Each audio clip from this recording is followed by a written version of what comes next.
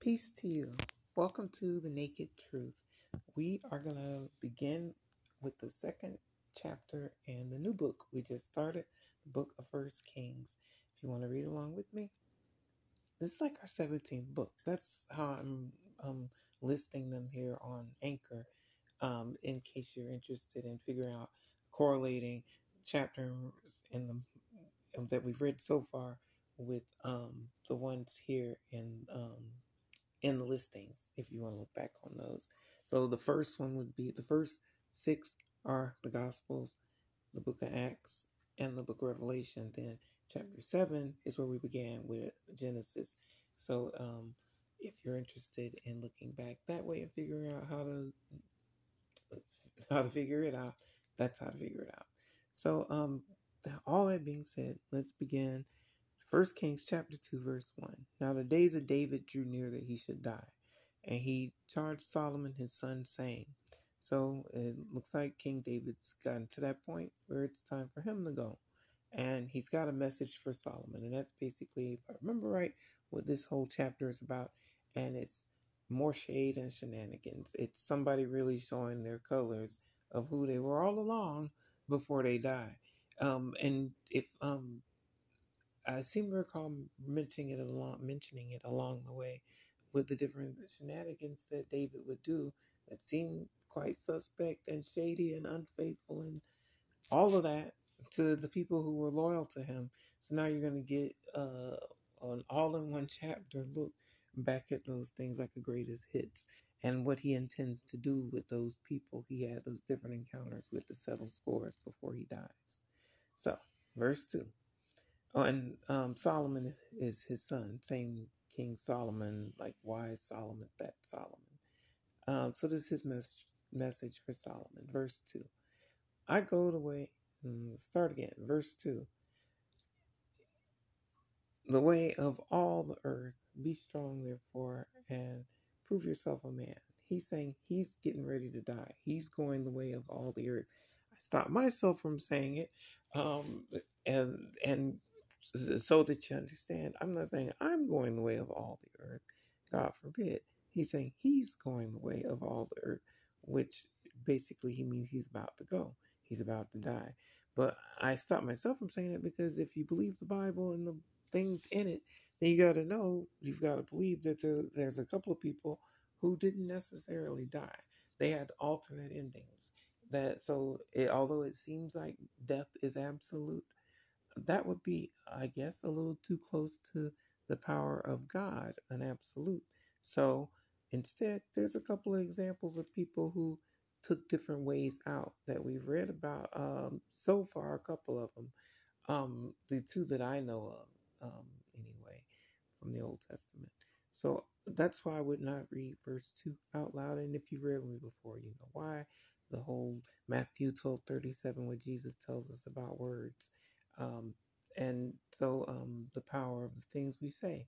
So, and their ability to manifest. So to be sure, verse 2 is saying he is going the way of all the earth. And he's basically just telling Solomon to prepare himself. Verse 3, and keep the charge of the Lord your God to walk in his ways, to keep his statutes, his commandments, his judgments, and his testimonies, as it is written in the law of Moses, that you may prosper in all that you do and wherever you turn.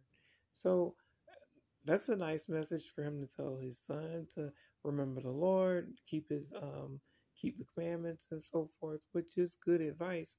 And it's said in a human sense because he's broken many of those same commandments. Who hasn't? And but he's encouraging his son to stay faithful, even though he knows his time is up. Verse 3. What was that? Verse 3? Verse 4.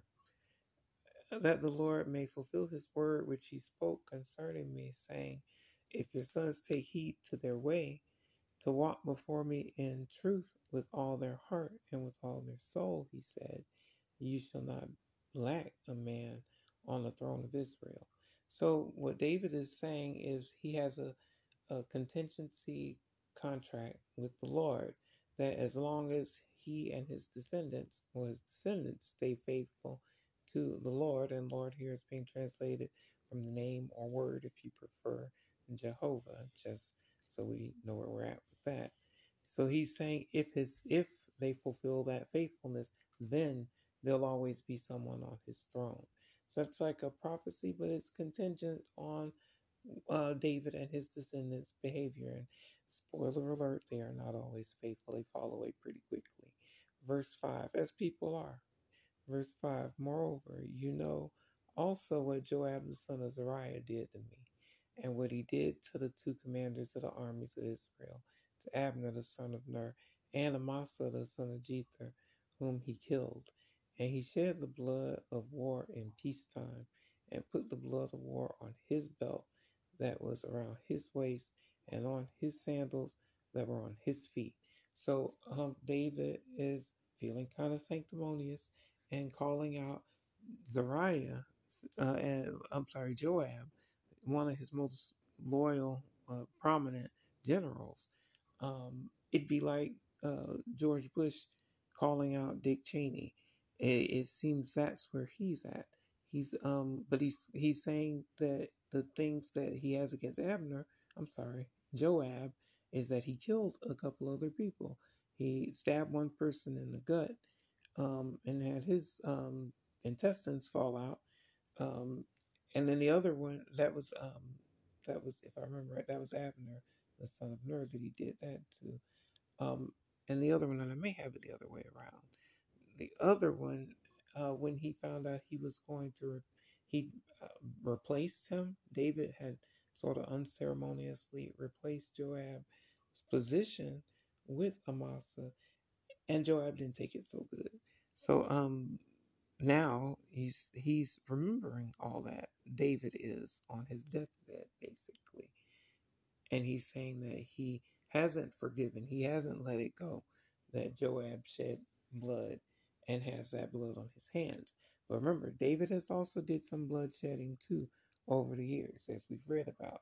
So what's his punishment from one killer to another? Verse 6, therefore do according to your wisdom, and do not let his gray hair go down to the grave in peace. So he's telling his son Solomon, who's getting ready to succeed him, that he's leaving it up to him to settle accounts with Joab, the basically the commander of the army. And he's saying he knows he's wise enough to cook up some justice, quote unquote, for Joab. So he's leaving it in Solomon's hands, but he wants to make sure that whatever he does, he doesn't want Joab to have a peaceful end. Verse 7. So Joab apparently is outliving David. Verse 7, but show kindness to the sons of Barzillai the Gileadite, and let them be among those who eat at your table. For so they came to me when I fled from Absalom your brother. So, like we read before in the coup that David faced previously from one of his other sons, he fled before anything could come of it, so that he wouldn't have to go after him. He fled, and one of the people who helped him out along the way was this Barzillai. So that's why David is saying, "Do right by him, because he did right by me." Verse 8, and see, you have with you Shimei, the son of Gera, a Benjamite from Bahurim, who cursed me with a malicious curse in the day when I went to Mahanaim. But he came down to meet me at the Jordan. And I swore to him by the Lord, saying, I will not put you to death with the sword. So now David is recalling another person from his past, Shimei, the person who, when we read it before, when David was leaving in exile because one of his sons had taken over the throne and he didn't want to face it, he rather leave instead, and that's what he did. And as he was leaving, one of the people who called him out for all of his previous shady dealings, including having one of his soldiers, Uriah, killed in war on purpose so that he could take his wife, who he had already taken and had sex with and had gotten pregnant.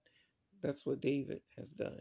So now, while he's feeling sanctimonious, there's that word again, he's calling out Joab for what he did, and Shimei now also, it's his turn. That's the person who sort of cursed David out while he was in exile, kicking up dust and clowning David and his whole group as they were quietly leaving the city, fleeing away from David's son who was trying to take over. Excuse me.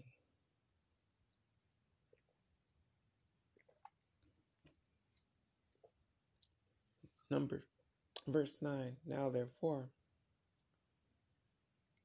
Oh wait, did we miss one? I think we did. Wait. Okay, we did read that one. So verse 9. Now therefore, do not hold him guiltless, for you are a wise man, and know what you ought to do to him, but his gray hair down to the grave with blood.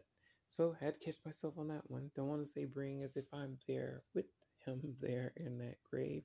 That's what he's saying. He's heading to the grave, and he wants to make sure that Shimei follows him. And he's saying when he follows him, unlike just like Joab, who he said, let him go to the grave.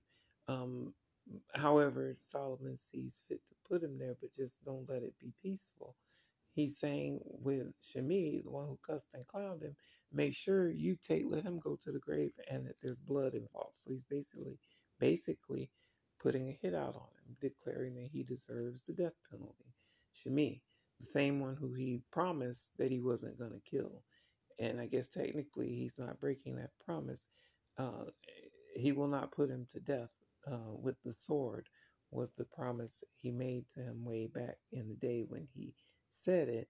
Now he's telling his son, who's about to succeed him, Solomon by name, that one of the things he needs to make sure he does is kill Shimei and Joab also. Let him have it too, whether it's in death or something else. Uh, don't let him have any peace. Verse 10. So that's two down. Two of the big ones that he really had beef with over his life, oh, over what we've read about him anyway, and besides like Goliath and such. So verse 10. So David rested with his fathers and was buried in the city of David. So now it's saying David has died. He's been buried, and the city of David is I think it's Bethlehem. I think that's where it was because it's what it was called in the gospel when Jesus was born. And it is like, if I remember right, the roots of where their family is. Verse 11, the period that David reigned over Israel was 40 years. 7 years he reigned in Hebron, and in Jerusalem he reigned 33 years. So the city of David might actually be Jerusalem because I don't think it is though, but I think it's Bethlehem. Um, Either way, they're saying now his reign is over. He reigned 7 years over the city, the people, the tribe known as Judah, um, and then over the whole kingdom, all the tribes collectively, for 33 years. Judah, because that's where his family tree is attached. Verse 12. Then Solomon sat on the throne of his father David, and his kingdom was firmly established. So now Solomon has succeeded his father, and he's the king now. Verse 13. Now Adonijah, the son of Haggith, came to Bathsheba, the mother of Solomon. So she said, do you come peaceably, excuse me, do you come peaceably? And he said, peaceably. So Adonijah is someone who's had issues in the previous chapter we read about, and now he's showing up again. Now he's one of Solomon's brothers, half brothers. So I don't know if they, talk like that, but that's what he is. He's one of Solomon's brothers, and he tried to take the throne. He assumed he'd be the next king, but he got a blue face, and now Solomon is in power. Their father David made sure to coronate him before he died with a big ceremony. So Adonijah is that one who's come now to Solomon's mama with a message. He's saying he's coming peaceably. He's not going for any fights. So what does he want? Verse 14. Moreover, he said, I have something to say to you. And she says, say it. So he's got a message and he's telling her he wants to let her know something. Verse 15. Then he said, you know that the kingdom was mine, and all Israel had set their expectations on me, that I should reign. However, the kingdom has been turned over and has become my brother's, for it was his from the Lord. So now he's going to the king's mama and telling her that she knows rightfully the kingdom belongs to him, even though he just said he knew of the um the decision for Solomon to be the next in line, even though Adonijah presumed it to be him. He knew already that Solomon is who was the intended heir. So he's saying all that to the king's mama. He can't possibly think that's a good idea, or he's at least got to be nervous. Verse 16. Now I ask one petition of you, do not deny me. And she said to him, say it. So she didn't say, yeah, I agree, whatever it is you want to ask me. She just told him to say what it is his petition is. Verse 17. Then he said, please speak to King Solomon, for he will not refuse you, that he may give me Abishag the Shunammite as wife. So he done said the wrong thing there. Now he's telling the king's mama, Solomon's mama, that he wants one of the women hired to be King David, his bed warmer. Um, she could have been available to him. She's a young girl, a virgin. It said it made sure to mention that she's a virgin again and again, and that she was young, and that she was available to him sexually if he wanted to. He was an old man, and he just passed away, so he probably wasn't in the friskiest of health. So it also mentioned that they never did that. They never consummated or had any sort of sexual interaction. So presumably she's still a virgin, but she's still around. So he's saying he wants her, and he wants the king to give her to him. So remember, women were property for the most part um, in the Bible. That's why it's a patriarchal document for the most part. So when a woman didn't belong to her father, she belonged to whatever man is married to her. Um, and it basically, that's just how it works. That's how society was. And society hasn't changed as much as you might think it is. Women are still married and given in marriage and given away in marriage, even now, like by the father of the bride, mother of the bride, whatever the case may be. It's the same stuff, just changing. Verse 17, and he said, please speak to King Solomon. Oh, so that's what he's asked for. He's asking the king's mama, Bathsheba, to go and ask Solomon for this one little favor. First, since he didn't get the kingdom that he presumed was going to be his. So it shouldn't be any big deal for Solomon to go ahead and give him the dead king's, one of his wives, one of his concubines, one of his side pieces, the Shunammite, as he's calling her, because that's where she's from, Shunem. Um, Verse 18, I think that's where it's referring to, even though it's spelled a little different. Verse 18, so Bathsheba said, very well, I will speak for you to the king. So now Bathsheba's no slow woman. She sees opportunity here. She sees the chance to get some payback for what Adonijah did in attempting to take the kingdom away from her son Solomon, who is the rightful heir. Verse 19. Bathsheba therefore went to King Solomon to speak to him for Adonijah. And the king rose up to meet her and bowed down to her and sat down on his throne and at a throne set for the king's mother. So she sat at his right hand. So if I remember right, he's still a kid. I don't remember how old it said he was at this point, but he's not married yet. And he's seated on his throne, but next to him at his right hand is his mama, basically as his conciliare, his wise counsel, his guidance, and someone who he can most likely trust of all people in the world to have his best interest in mind. I know that's not an absolute statement because a lot of women don't care about their kids, the ones they keep or abort. And whether they keep them alive and raise them, they still don't care much about them. So that's an absolute to think that all women care. but it, most of the time they do care about the child that they have, whether they have it or not. They still care about it. So anyway, she's gone to go see about her son, and put something in his ear about Adonijah. Verse 20. And she said, I desire one small petition of you. Do not refuse me. And the king said to her, ask it, my mother, for I will not refuse you. So Solomon, however old he is, he loves his mama. And so I know the feeling. My mama could ask me to do just about anything, and I would have did it for her. He's asking, he's telling his mama, ask away. What is it you want? I'll do it for you. Verse 21. So she said, let Abishag the Shunammite be given to Adonijah, your brother, as wife. So she knows in asking that she's pushing a button. She's lighting a fire. And she's putting a noose around Adonijah's neck because she knows that Solomon isn't going to like hearing anything like that, especially hearing it secondhand rather than man to man. He's hearing it from a woman.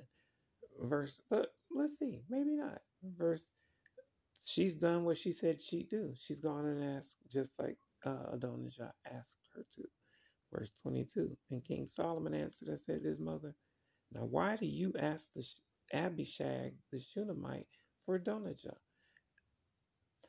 Ask him for the kingdom also, for he is my older brother, for him and for Abiathar the priest, and for Joab the son of Zeruiah.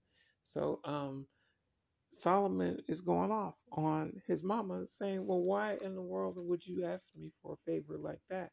You might as well just go ahead and announce that you're in league with all the people who align themselves ultimately against Solomon and David, and sided with Adonijah when he decided to have his coup and try to pull off a January 6th back then.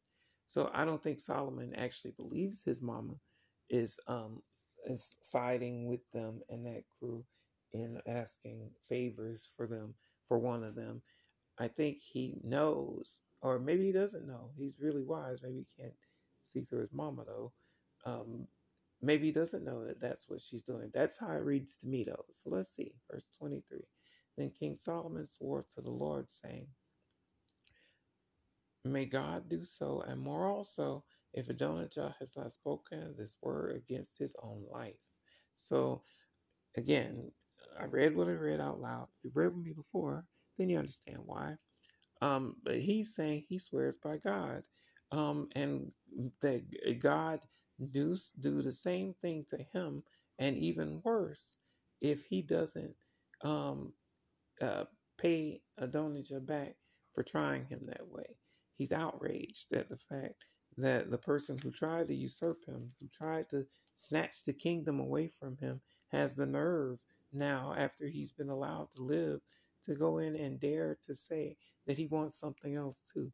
He wants his deceased father's virgin wife for himself. Solomon's not pleased. Verse 24, now therefore, as the Lord lives, who has confirmed me and set me on the throne of David my father, and who has established a house for me, as he promised, Adonijah shall be put to death today.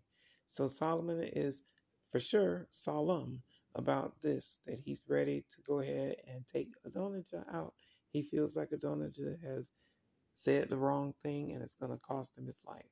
Verse 25, so King Solomon sent by the hand of Benaiah, the son of Jehoiada, and he struck him down and he died. So now King Solomon has taken power and he's already carrying out executions. Reminds me of that Twilight Zone episode with Peter Falk, where he's the South American new dictator in power. Hilarious. Good stuff about human nature. It's the same thing. Now that he's got power, he's whacking people. Similar to how David started to show his colors as soon as he arose to power.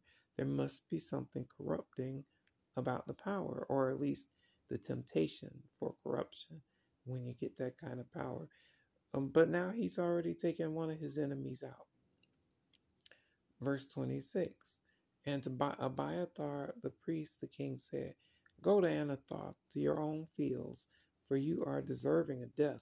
But I will not put you to death at this time, because you carried the ark of the Lord God before my father David, and because you were afflicted every time my father was afflicted. So now Solomon hasn't just kept his head in the clouds. He's aware of all the things that went on when David was alive and in power and actively ruling over the kingdom. Now, whether he was aware of it as it was happening, because again, I don't remember how old it said he is at this point, if it has even said it, but he's aware, and he's telling that Abiathar, at least for being loyal back in the day, he'll let him live, even though he too is worthy of the death penalty. And Abiathar the priest is the same one uh, whose family was killed because he gave David a place, some bread to eat, and some refuge when he was in exile. Now he's getting paid back for siding with Joab and the insurrectionists. Verse 27. So Solomon removed Abiathar from being priest to the Lord, that he might fulfill the word of the Lord which he spoke concerning the house of Eli at Shiloh. Oh, I forgot about that. It when we read about that, Eli was the name of the high priest at that time. It was a few books back, maybe a couple of books back in Samuel, I think, maybe in First Samuel. Um, Eli was in power, and he'd gotten so wealthy, so rich, so fat on the people that he was corrupt, and his sons were corrupt, and he allowed the corruption, and they also were priests, and it got to the point where people hated even the religion. People hated, just like now. A lot of people fall away from Christ, mistaking it for religion. And then other people look at religion as what it all is and mistake it for Christianity and reject it all because so much of that is fake. So much of that is not, I should say not fake because it's real for whoever believes it, but so much of it is not Christian. So it's a shame that people fall away from Christianity because it gets lumped in with religion. But so anyway, Abiathar, it seems, I don't know why that came to mind. Verse 27. So Solomon removed Abiathar, he was the high priest. Who does he set in his place? I'm not sure. Let's keep reading. Verse 28. Then news came to Joab, for Joab had defected to Adonijah, though he had not defected to Absalom. So Joab fled to the tabernacle of the Lord and took hold of the horns of the altar. So that seems to be a popular thing to do. When they think they're going to be killed, they go to church, the holy place, the tabernacle, and they seize the horns of the altar and basically beg for their life from there, hoping they won't be killed right there in church, right there in the holy place, right there in the synagogue, the temple, the mosque, whatever it is. That's what they're doing, throwing themselves on the mercy of basic religious decency to not kill someone in the place where you go to worship God. So that's what he's doing.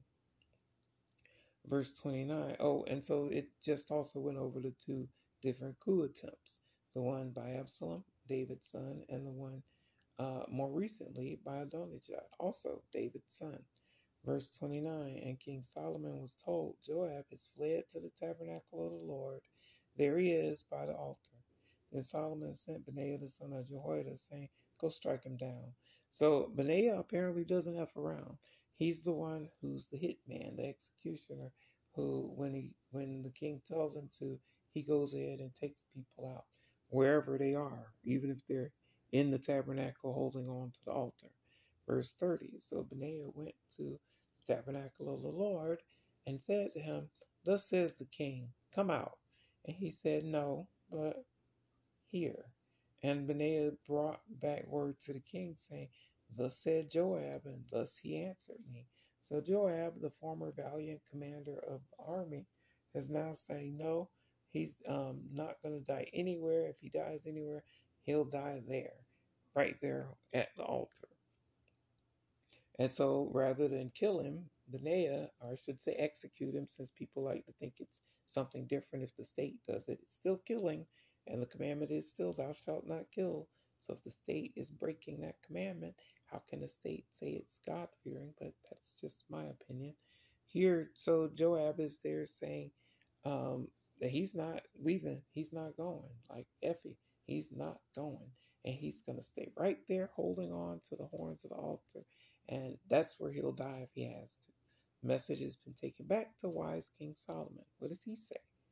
Verse 31. Then the king said to him, do as he has said, and strike him down and bury him, that you may take him away from me and from the house of my father, the innocent blood which Joab shed.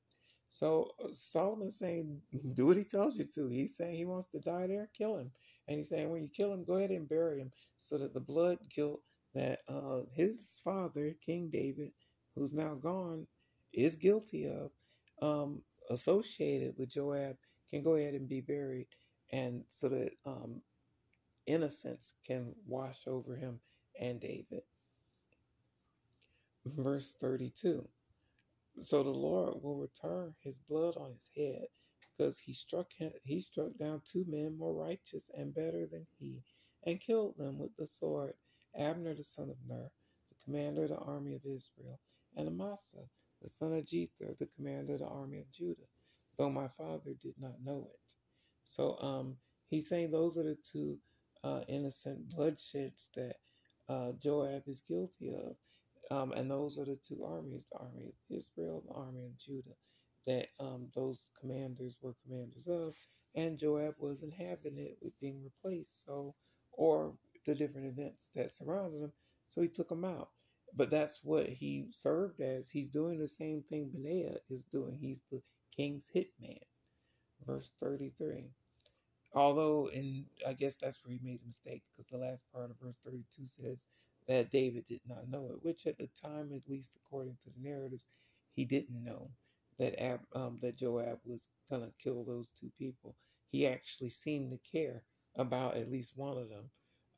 David, that is, cared about one of those people that Joab killed. So I guess that was the offense, that he did it without the king's knowledge. He killed those two people who were close to the king or valued by the king. Verse 33. Their blood shall therefore return upon the head of Joab and upon the head of his descendants forever. But upon David and his descendants, upon his house and his throne, there shall be peace forever from the Lord.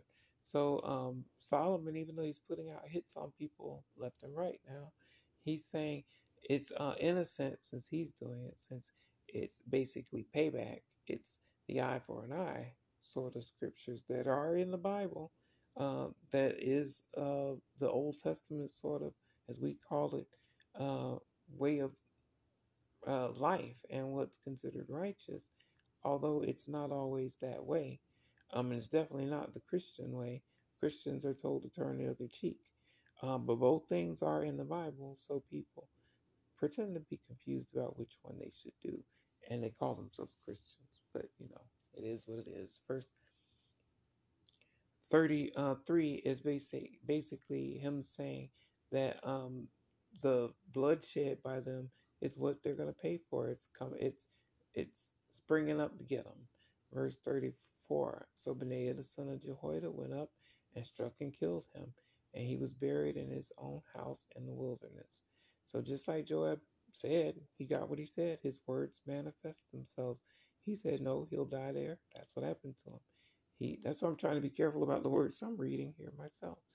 The king's hitman Benaiah did what he was told to do. Verse 35. The king put Benaiah the son of Jehoiada in his place over the army, and the king put Zadok the priest in the place of Abiathar. So they got promotions. Benaiah is the new king's hitman instead of Joab, and now Zadok is replacing Abiathar, the one who was there for David when he was exiled. Verse 36. Then the king sent and called for Shimei and said to him, build yourself a house in Jerusalem and dwell there, and do not go from there anywhere. So now I'm pretty sure that the city of David is Bethlehem and not referring to Jerusalem, because he's telling him It sounds like he's telling him to flee, to leave, to go to Jerusalem and live there, as if it's not the same place where they're at. But maybe not. Let's keep reading. Verse 37. Oh, so it sounds like house arrest is basically what David is calling for Shimei, telling him. But his house arrest is to a certain city, to go to Jerusalem and live there. So he basically is on house arrest, but he can have free reign of Jerusalem. But that's his boundary. Don't go past that boundary. Verse 37. For it shall be on the day you go out and cross the brook Kidron, know for certain you shall surely die. Your blood shall be on your own head. So now he's sort of deferring the death penalty for Shimei, telling him that he can go ahead and live, but he can only live in Jerusalem. And if he ever sets foot outside of Jerusalem, then he signed his own death warrant. Verse 37, for it shall be. Oops, sorry, read that one. Verse 38, and Shimei said to the king, the saying is good. As my lord the king has said, so your servant will do. So Shimei dwelt in Jerusalem many days. So Shimei probably feels relieved that at least the king's not trying to kill him or put out the death penalty on him, carry out the death penalty on him. So he's saying, okay, cool. I'll go ahead and go with the house arrest. And he agreed to stay in Jerusalem. And I know all about house arrest. Been there, done that. No ankle monitor, thank God. And I completed it, thank God. But it's a challenge. It's meant to put you on the straight and narrow for sure, and keep you from slipping. Thank God for grace.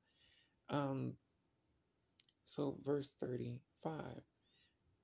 I'm sorry, verse 38 was what we just read. So Shimei said, cool, and he's gone to Jerusalem to stay there. Verse 39, now it happened at the end of 3 years that two slaves of Shimei ran away to Achish, the son of Maacah, king of Gath. And they told Shimei, saying, look, your slaves are in Gath. So, not servants, not friends, not family, his slaves, people that people own, as if that could actually be righteous. It's right here in the Bible, and you see here, Shimei is someone who owned slaves, and they got away to their freedom. God bless them. But someone has tracked them down, or at least has seen them, spotted them, knows where they're at.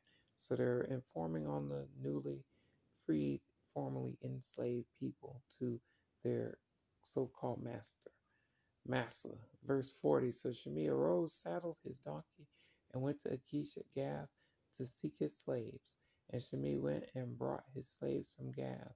So Shimei said, I'm going to go get my peoples. And he went and took them back from the freedom they'd found for themselves in Gath. That's Philistine territory, not Israelite territory. He's gone and taken them back into slavery.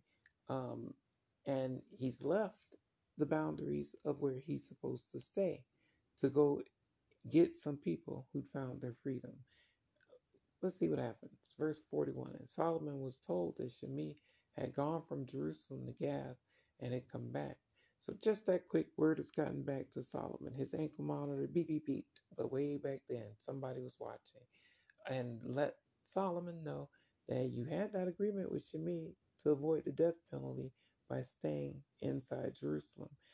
Instead of honoring that agreement, that contract, he's broken it, and he's instead pursued capturing people who were enslaved, who broke away from him and found their freedom. But he's back. Verse 42. Then the king sent and called for Shimei and said to him, did I not make you swear by the Lord and warn you, saying, know for certain that on the day you go out and travel anywhere, you shall surely die? And you said to me, the word I've heard is good. So Solomon has called Shimei back to him, and he's recalling to him the agreement they had, and that Shimei agreed to it. Verse 43. Why then have you not kept the oath of the Lord and the commandment that I gave you? So he's asking him, why have you breached the contract, the agreement that we had about your staying in Jerusalem and not crossing that line? Verse 44. The king said, moreover, to Shimei, you know, as your heart acknowledges all the wickedness that you did to my father David. Therefore, the Lord will return your wickedness on your own head. So now Solomon is saying it's judgment day for you, Shimi. The same things you did, or the wickedness you did to David, the calling him out for his shenanigans, his evil, his ways, um, is about to happen to him. He's about to get called out for his ways, and breaking the contract. Verse 45. But King Solomon shall be blessed, and the throne of David shall be established before the Lord forever. So there seems to be a self affirming message Solomon likes to give to himself, saying it in the third person. Like me saying, Misha shall be blessed, Misha shall be blessed, Misha shall be blessed. And saying it again and again to manifest it. He's saying he's going to be blessed regardless of these things he's carrying out, and that he's got another hit on his mind. Verse 46. So the king commanded Benaiah, the son of Jehoiada, and he went out and struck him down, and he died. Thus the kingdom was established in the hand of Solomon. So now the king's hitman, Benaiah, has gone out and carried out another hit and executed um, one more person at the king's order. And that's how Solomon is starting out his reign, his kingdom, uh, by taking out the enemies of his father. And Shemi was the last one in this chapter to get whacked. But that was the last verse in this chapter, so that's where we'll end this reading. As always, thank you for joining me for the Naked Truth. I hope it's a blessing for you and that you'll join me again. Love you. See you next time. Peace be with you.